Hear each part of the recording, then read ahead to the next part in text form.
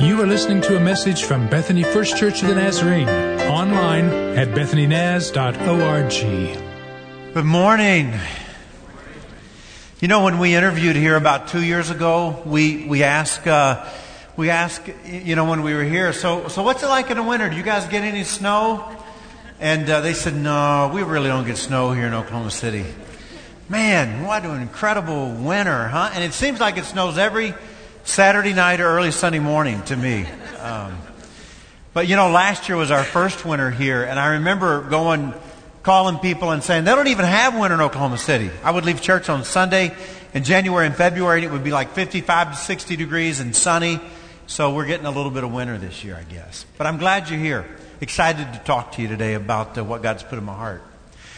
So this is our third Sunday to talk about margin, okay? And you might remember the definition that we've been using. We have defined margin this way. It is the amount that is allowed beyond that which is required. Okay? So it's more than you need. And the first image that comes to my mind is the image that's on the screen behind me, because every day of my life I open and I write on a legal pad. And so I think about that bold line on the left side of the legal pad that we call making a line for margin. And I could write on the far edge of the paper, but I never do. If I did, I think it would feel chaotic to me, like life feels when I don't have margin in my life. There's a lot of people who pay a lot of extra money, or probably in most cases their companies pay a lot of extra money to fly in first class. And they do that because they want a little margin where they're sitting. They want a little space, more than that which is required, a little extra, a little more than what is needed. And so instead of sitting shoulder to shoulder with two strangers I've never met before who have no consideration or sensitivity to my space, it'd be a lot better if I could sit up there where there's more space and armrest them on. I like margin in my life. And so I reread a book recently I shared with you that I'd read a few years ago by a medical doctor whose name is Richard Swenson. And Dr. Swenson says people were coming into my office with real physical pain, but they were also coming in with real emotional pain. And he said people were coming in with more things than broken arms and legs. They were broken individuals. And I realized that they were living life to the edge, all the way to the limit. Their schedules were so full they had no time to relax or to rejuvenate. And financially, every dollar they brought home was required to make life happen, to support their lifestyle. And Dr. Swenson says the problem is that living life without margin is unsustainable. And so we're talking this series about having margin in our schedules and our time. Next week we're going to talk about margin in relation to our moral choices. And this week we're going to talk about margin in regard to our finances, okay? And so there's got to be somebody looking at me saying, seriously, it was snowing. I wanted to sleep in. My spouse talked me into coming, and he's going to talk about money today. Well, that's the deal. I'm going to talk about money. So do you know what margin looks like in finances? Do you understand what that looks like? Let me explain it to you real quick, okay? After you get paid, and you sit down at your desk or the kitchen table, and you pay all of your bills, and you meet all of your obligations, and then you set money aside to be saved for the future. Then you call your spouse into the room and you show her what the bottom line is in the checkbook. And you say, okay, here's what the deal is. Paid all the bills, we've met all of our obligations, and we've set aside money to save. And all of this money that's left is what we have left over. Help me, please, figure out somehow to spend all of this money we've got left over. That's what margin is in finances, okay? But I think there's probably an individual or two who is saying, Rick, we don't have any. You don't have any what? We don't have any margin in our finances. Because the lifestyle that we're living requires every dollar that we bring home to support it. And so when we pay all the bills and we meet our obligations, we don't have any money left over. There is no margin. Most of us would say, I'm making more money than I did a few years ago. But the problem is, I'm spending more money than I spent a few years ago. And so when we ask the question, how much will it take for me to have enough, to have a little left over? Most people are going to say, just a little bit more. If I could make a little bit more, then maybe I could have a little bit of margin in my finances. If I could just make a little bit more, I could have some breathing room. And so we take a second job, or we work the overtime hours, and then we say to ourselves, if I just had a little bit more. And we begin to learn that the problem is not income. But the problem is our wants. We want a lot of stuff. I want a lot of stuff. And the wants began to control us. And so if you get a chance to watch television tonight, chances are there's going to be some commercials communicating message to you that if you buy this, it's going to make your life a lot better. And you got to decide what you're going to believe when those messages come your way. Here's the great thing about the Bible, okay? God speaks to us directly from His Word, and He gives us great plans for living life, even in the area of finances. And so I want to take you to a passage today that I think can be very helpful. So if you would open a Bible to the book of Matthew chapter 6. Matthew chapter 6, I'm going to start reading in verse 24. Matthew, by the way, if you're kind of new to carrying a Bible, is the first book in the New Testament, okay? Matthew chapter 6, verse 24. Put the words on the screen for you as well. All the words today are in red letters, okay? These are the words of Jesus. So direct your attention to the screen or to your Bible. Please tilt your head slightly to the right or left. Depends on which screen you're looking at. No one can serve two masters. Either you will hate the one and love the other, or you will be devoted to the one and you will despise the other. The next sentence creates a struggle in me. When I read it, I feel a bit uneasy. And maybe it's the whole paragraph. But what it communicates to me is that you and I have the potential of making money our master and becoming its slave. And I think that's why when I read it, I feel such tension inside. It communicates to me that you and I have the potential of making money our master and us becoming its slave. And so Jesus says you cannot serve both God and money. Therefore, I tell you, do not worry about your life. The worry is kind of a wring in your hands, kind of anxious worry. What you will eat or drink, or about your body, what you will wear. Is not life more than food, and the body more than clothes? My girls would say to you that if I let my clothes define me, I'm in trouble. So look at the birds of the air. They do not sow or reap or store away in barns, and yet your heavenly Father feeds them. That's an awesome thought, really, when you think about it. Are you not much more valuable than they? Can any of you, by worrying, add a single hour to your life? And why do you worry about clothes? See how the flowers of the field grow?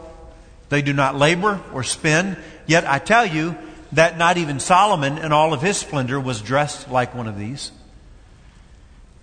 If that is how God clothes the grass of the field, which is here today and tomorrow is thrown into the fire, will He not much more clothe you, you of little faith?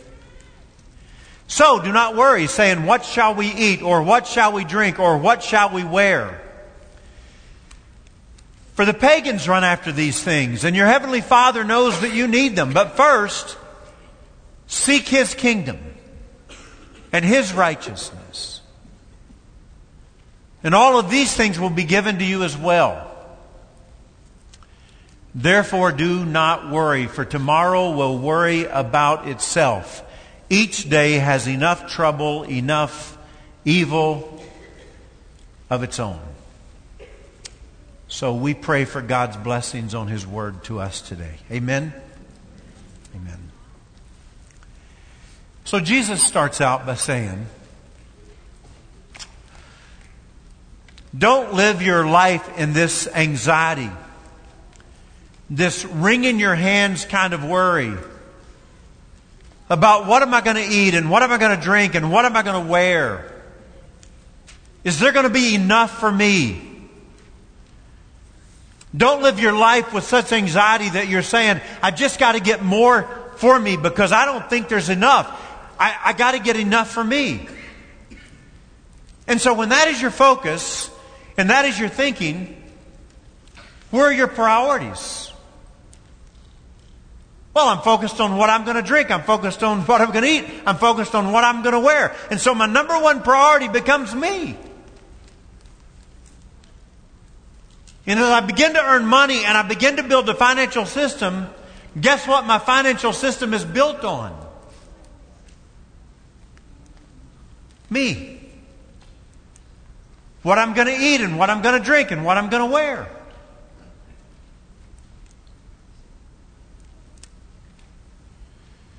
So let me borrow an illustration from another pastor, okay? Let me do that. Let me put some things on the screen for you and think with me. There are 4 things that you can do with money. I kind of have my own list here. It looks a little different maybe than another list I've seen, but I like my list best. And so if you think about the things that you can potentially do with money, number 1, you can spend it, right? Everybody knows how to spend money, right? We're all pretty good at that. We've got that figured out. The second thing you can do with money is you can pay taxes. So one day Jesus is with some disciples and they say to him, what about taxes? Should we pay taxes? And he says, give me a coin. They give him a coin and he says, whose image is on the coin? And they say, Caesar's. And he says, okay, give to Caesar what is Caesar's. In other words, Jesus was saying, pay the taxes. There's a deeper meaning there about whose image we are made in. And so give to God what is made in His image, right? So you can spend money, you can pay taxes, you can also save money. So you might say, well, you really didn't talk about investing money, so I've kind of lumped some stuff together if you're okay. I know that everybody who is investing is not saving. Some people are investing to make money. But if it's okay with you, let's just kind of put it in one category. And you kind of understand with me that we're saying save and invest all together. You might say there's nowhere on the deal yet for paying debt. I think paying debt is really spending money. I think we would call that pre-spending, right? I've already spent it, now I've got to pay it. So you can spend money, you can pay taxes, you can save it. And the fourth and final thing that I would say you can do with money is you can give it away. I remember a lady stood up one Wednesday night in my home church in Kentucky when I was a mid-high teenager. And she talked about our house burning down to the ground. I mean, down to the ground. She lived out in the country and it burned to the ground. And so that night she stood up and she wanted to give thanks to God for helping her through the crisis. And she wanted to thank everybody who supported her through that time. Now I remember she made this statement that made quite an impression on me as a mid-high teenager. She said, the only things that were saved in the fire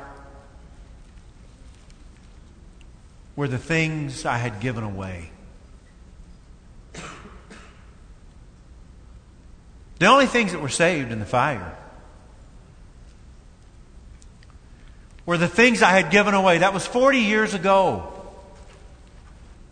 And it became kind of a life lesson for me. And I began to think about saving from another perspective. Here's what happens. Jesus says, don't worry about what you're going to eat, what you're going to drink, what you're going to wear, etc. But if that is how you're thinking, and that's how you're living, and that's how you're doing life, chances are pretty good that the way that list appears on the screen may very well be the way you prioritize your spending, your use of money. Well, I'm focused on what I'm going to eat and what I'm going to drink and what I'm going to wear, so that's pretty much number one. and taxes kind of come out of my check, so that may be number 2, and some savings come out of my check, and if there's anything left over, then I'll consider giving it away.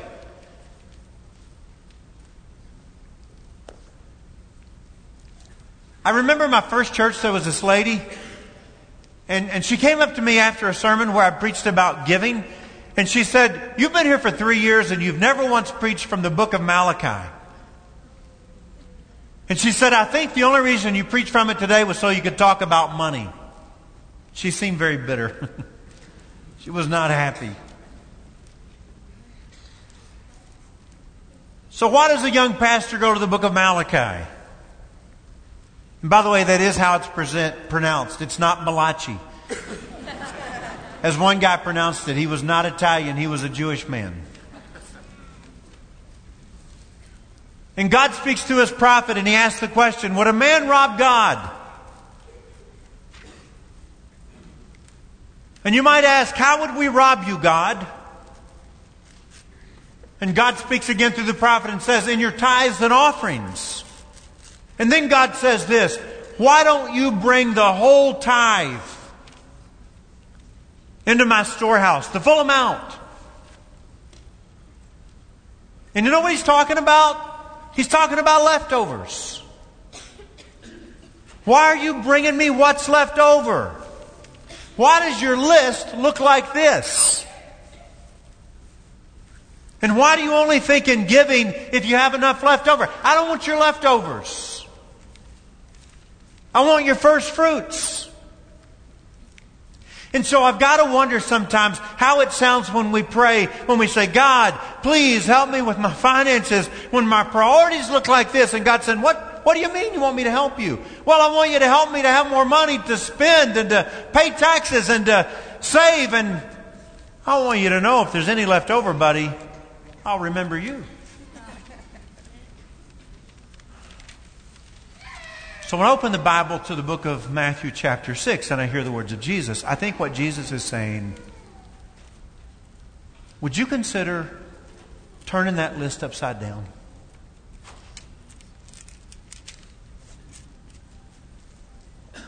And what if your number one priority was to give? And then number 2 was to save. And number 3 was to pay taxes. And number 4 was to spend it. And so I don't want to just keep on and on and on, but we did consult the Scriptures a few weeks ago and we said to Jesus, Jesus, what is the most important commandment of the law? And Jesus says the most important commandment is this: love the Lord God with all of your heart and all of your soul and all of your strength. And the second is like it, love your neighbor as you love yourself. This is what's important in life. And so if this is what matters, my relationship with the Father and my relationships with others, then maybe all of my life, including my finances, should be prioritized on that basis. And so the first thing that I do with money is not spend it on myself. The first thing that I do with money is give it away. And then I begin to think about my future. When Jesus says, don't worry about tomorrow, He is not saying, I'm giving you the right today to be irresponsible about your future. That's not what He's saying. He's talking about a wringing my hands, worried kind of thing about tomorrow. And you pay your taxes because it's the right thing to do. And then whatever's left over, you can live on that. And so since this is Family Worship Sunday, I recruited a helper before service started, and I'm looking for William. William, where are you, buddy? Can you jump up and come up here and help me out, okay? This is William Hostad. You go ahead and speed up if you want to, William. We're waiting on you. There we go. Come on, buddy. Here we are. I want you to do me a favor and stand here beside me, okay, William? And I got some money in my hand. Can you just count this and tell me how much money is there, okay? 1, and then there's... Need some help holding it? 2. No, you got it. 3, 4, 5. That's right. $10 is correct, William. Give him a hand. He got that. Hey, okay. So, kind of take the money. Can you kind of maybe hold it like this and kind of fan it out like you would a deck of Uno cards? Yeah. Mm-hmm. All right. That's pretty good. They're kind of bending over on you, aren't they? And your hands aren't as big as mine. But that's okay. I can kind of see several. So let's say, William, by the way, I didn't even ask you, do you like your job? You don't have a job. But one day you will have a job, okay? And when you get a job, you're going to earn some money. So let's say you got your job and you earn $10, okay? And so what I'm talking about on the screen, it would look like this. So you say, okay, I'm going to take one of those dollars. I'll slip it out of your hand here. And I'm going to give it to God, okay? And so if I take, there's 10 and I take 1, that's 1/10, right? And so I'm going to take one of those dollars. I'm going to say I'm going to give that one to God, okay? So that one I've given away. So you might take another dollar and you say, I'm going to save most of this dollar. Maybe I might give some of it away to others, but I'll save some of this and I'll give some of that away, okay? And then the government says, William, I would like one of your dollars, okay? No, the government says I'll take 2 of your dollars. Okay, I'll take 3. Some cases it's 2. And so then, can you kind of get all that money straightened out there in your hand? So then, William, here's what you do. You say, you know what I'm going to do with the rest of this money? I'm going to live on this money. Okay? I'm going to spend this money. Okay? So you can spend that money. You understand? Okay, go ahead. Yeah. You can spend that money. Okay? All right. See you later. All right.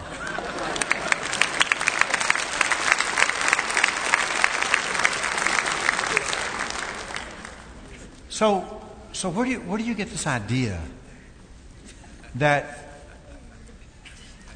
you make God first, even in your finances?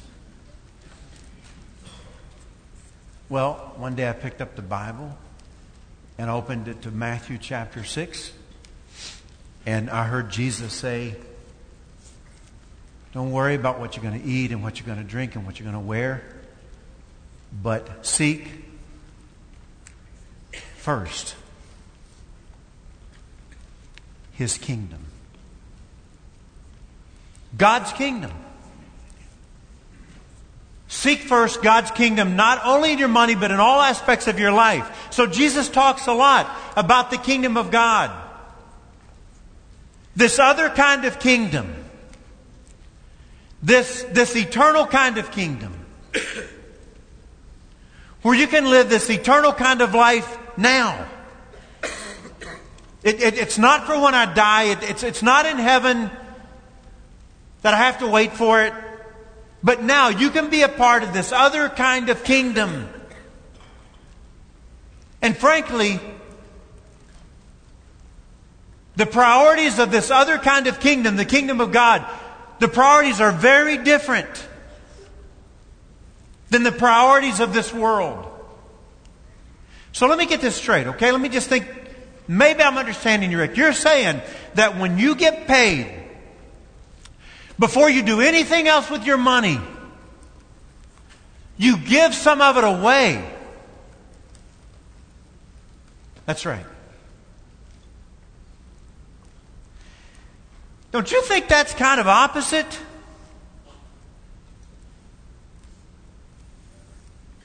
Yes.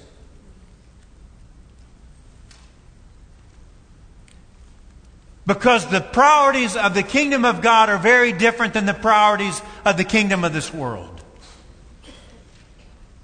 And so when somebody hurts us or offends us or causes us pain, we don't say that I'm going to bring pain into your life because you brought pain into my life. No, do you know what we do? We seek not even to hold a grudge. We forgive. What? After they did that to you? I know. Doesn't that seem kind of opposite to you? Yeah. It's not the priorities of this world, it's the priorities of the kingdom of God. And so when somebody walks through our doors who are very different than us, and maybe they don't even believe like we believe, do we turn around and build a wall between us and them? No. No, it's just the opposite. We open our arms. And we invite them into our lives and into our community, and we trust that God, in all of His goodness, can change what He wants to change in their hearts. Thought I might get a witness on that one. Well, I got to laugh. And so when we see somebody hurting, do we just turn away with a cold shoulder and say, I got plenty to worry about in my own life, buddy? No. No, we express compassion. And the list goes on, because the kingdom priorities are very different than the priorities of this world. I have been trying my best to talk to you for the last little bit about margin, and I've been trying to challenge you with this idea, and that is that Richard Swenson did not come up with the word margin, or it wasn't his brainchild that he came up with the concept of living life with margin. Many years before that, God had that idea.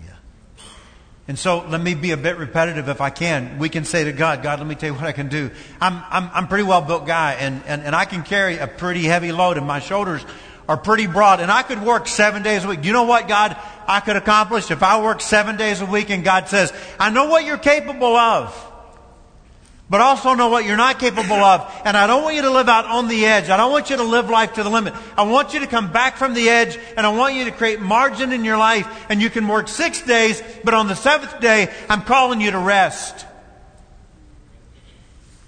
Relationships are experienced in the margins of our lives, and I want you to spend some time resting, and I want you to spend some time with me, and I want you to do it in the context of community.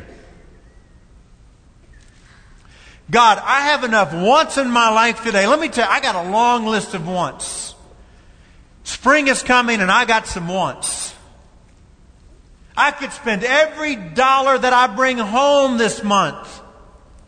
And God says, I know what you're capable of, but I'm asking you to create margin in your life. I want you to step back from the edge, and I don't want you to spend it all. Because I want you to invest it, some of it, in the important stuff in life. And I want you to plan for the future.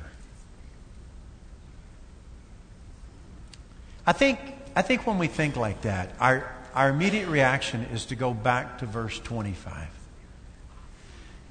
But what about me? What am I going to wear?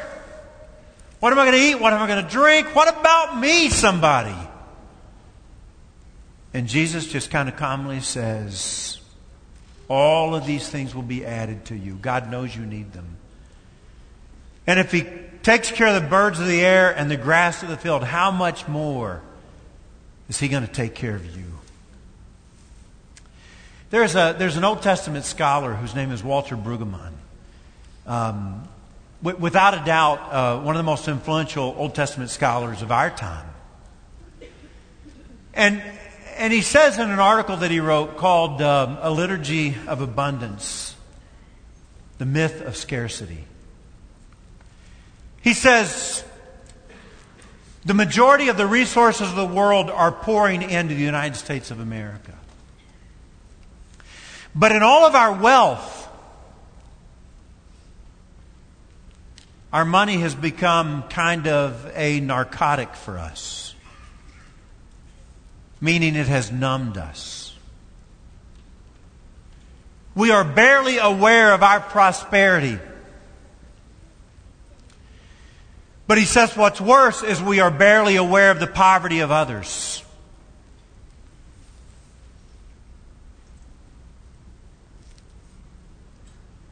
The great contradiction, Brueggemann says, is that while we become more and more wealthy, we are becoming less and less generous.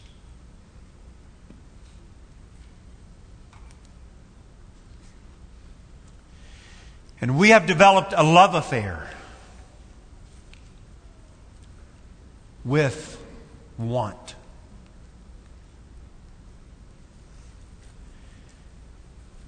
But he says, beginning with the book of Genesis, an Old Testament scholar now, he says, what we find in the Bible is the liturgy of abundance. And he moves through the Psalms and the prophets. That God is a generous God. However, there is another story. A story besides the story of abundance and the fact that God is very, very generous. And this is where all of this comes down to for you and I. It depends on what we believe. He said the other story we find in the 47th chapter of the book of Genesis. Pharaoh in Egypt learns there's going to be a famine in the land. And he begins to monopolize and he begins to develop a plan that says, how can I control all of the food supply? And Brueggemann says, for the very first time in the Bible, think about this, okay? For the very first time in the Bible, the concept appears, there is not enough. Up until this point, it has been a liturgy of abundance and God is generous. But now, there's another story, and the story goes like this. There is not enough, so we should get everything we can for ourselves.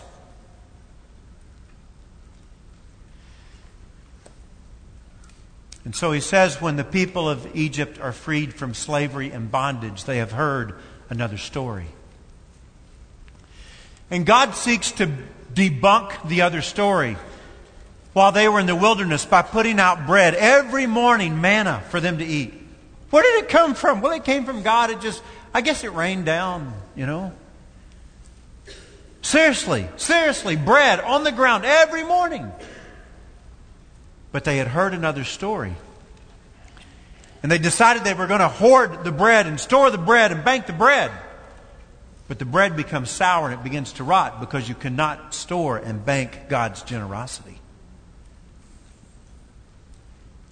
And so Brueggemann says one day Moses says, let's do what God did in Genesis 1. Let's have a Sabbath. Because do you know what Sabbath means? There is enough bread. Do you love that? We can rest. There's enough bread. You can have margin in your life. You don't have to work 7 days. There's good news. God is generous. This is the liturgy of abundance. This is the story of the Bible. Rest.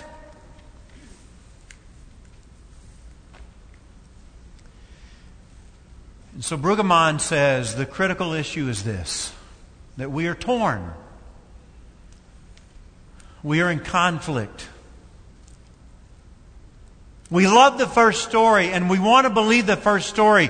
We like the idea that God is generous and there is abundance. We love verses that says, He will supply all of my needs according to His riches and glory. Don't worry about what you're going to wear, or what you're going to eat, or what you're going to drink. My God, He can supply. He knows what you need. These things will be added to you.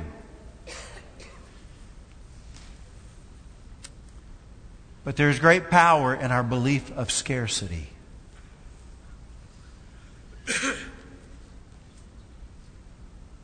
And that is what makes us greedy. And he says that is what makes us mean.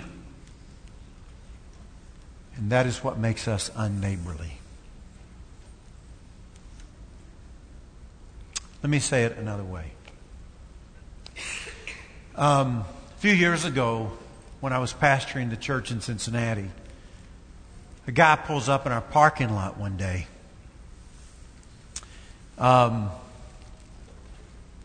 During the story, I will call him Bobby, because that was his name. Kind of waited all week to tell that joke, and it's okay. Sometimes they don't go over real good. I did like the one about the Uno cards. I thought that was good. And so Bobby's living out of his car. He said he really wanted help. He really wanted to change. And so what we did was we began to get involved in his life. And listen at this. This is good news. Bobby asked Jesus to transform his heart, his life. And Jesus did a powerful work in Bobby's life. He got a job. He got an efficiency after a while. I remember going through the office. A lot of people in the church were excited about what God was doing in Bobby's life. And somebody said, hey, there are personal clothes in this laundry washer and dryer down here in the hall. Whose personal clothes? And one of the secretaries said, don't bother that. I'm doing Bobby's laundry in there. You know how initially you meet somebody, you might help them straighten their house? We helped him straighten his car. Just that's where he was living. And so one day, I was at church on a Sunday morning, and I was walking through the offices, and I was trying to run out to the sanctuary to get ready for Sunday. And this pastor who had been spending a lot of time with Bobby says to me, Bobby's not here today, he's sick. And I said, oh, okay. And he says, he wanted me to come by his house. And I said, he did? What for? And he pulls out an envelope, a white envelope, and he holds it up. And I'm trying to walk away as I'm having this conversation. I'm more turned this way than this way, and I go, oh. And I said, what is it? And I realized my friend Rob, his eyes were welling up with tears. And so I turned back around and I quit being in a hurry. And I said, what is it, Rob? And Rob said, it's his offering.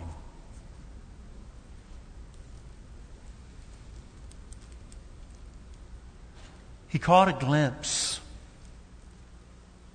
of another kind of kingdom.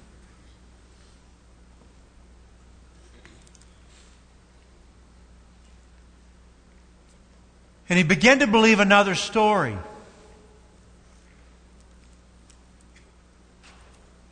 A story about the liturgy of abundance. And he began to believe that God is gracious. Bobby, you've been homeless for heaven's sakes. Don't you want to just kind of get all of that together that you can get and keep it? Don't you want to make sure that you're never homeless again?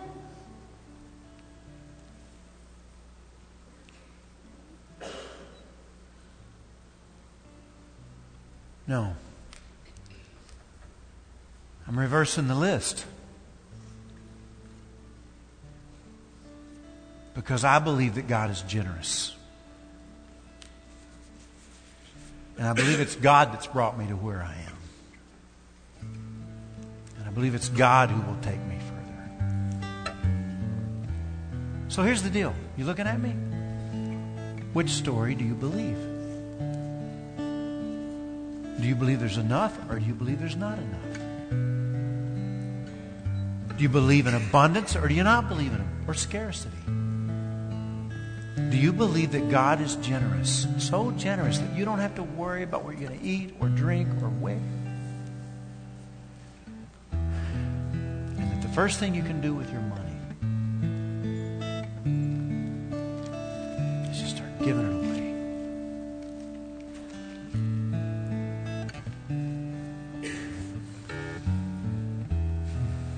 You want to stand with me?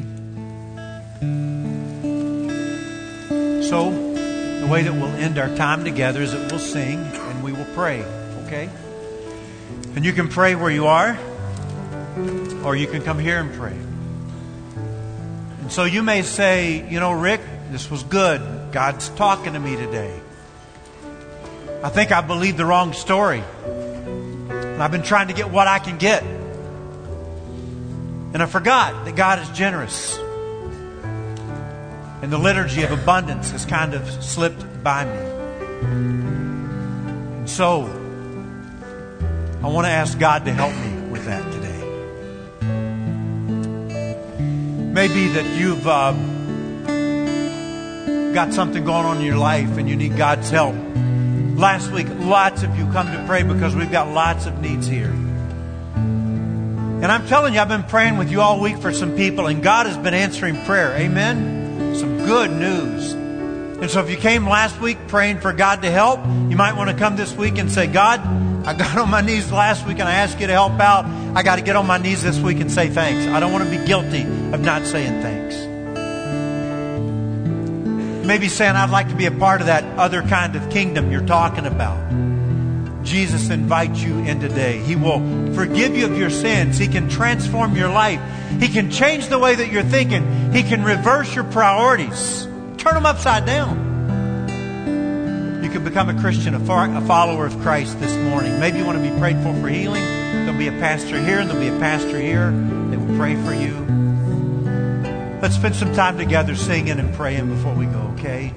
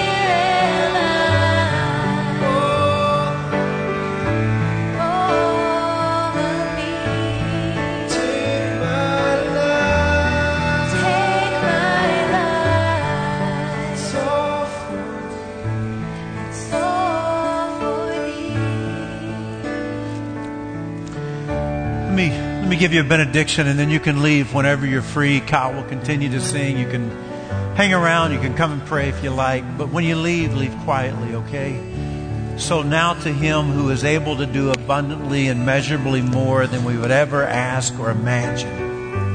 To Him be glory and honor forevermore. Amen. God bless you. You have been listening to a message from Bethany First Church of the Nazarene.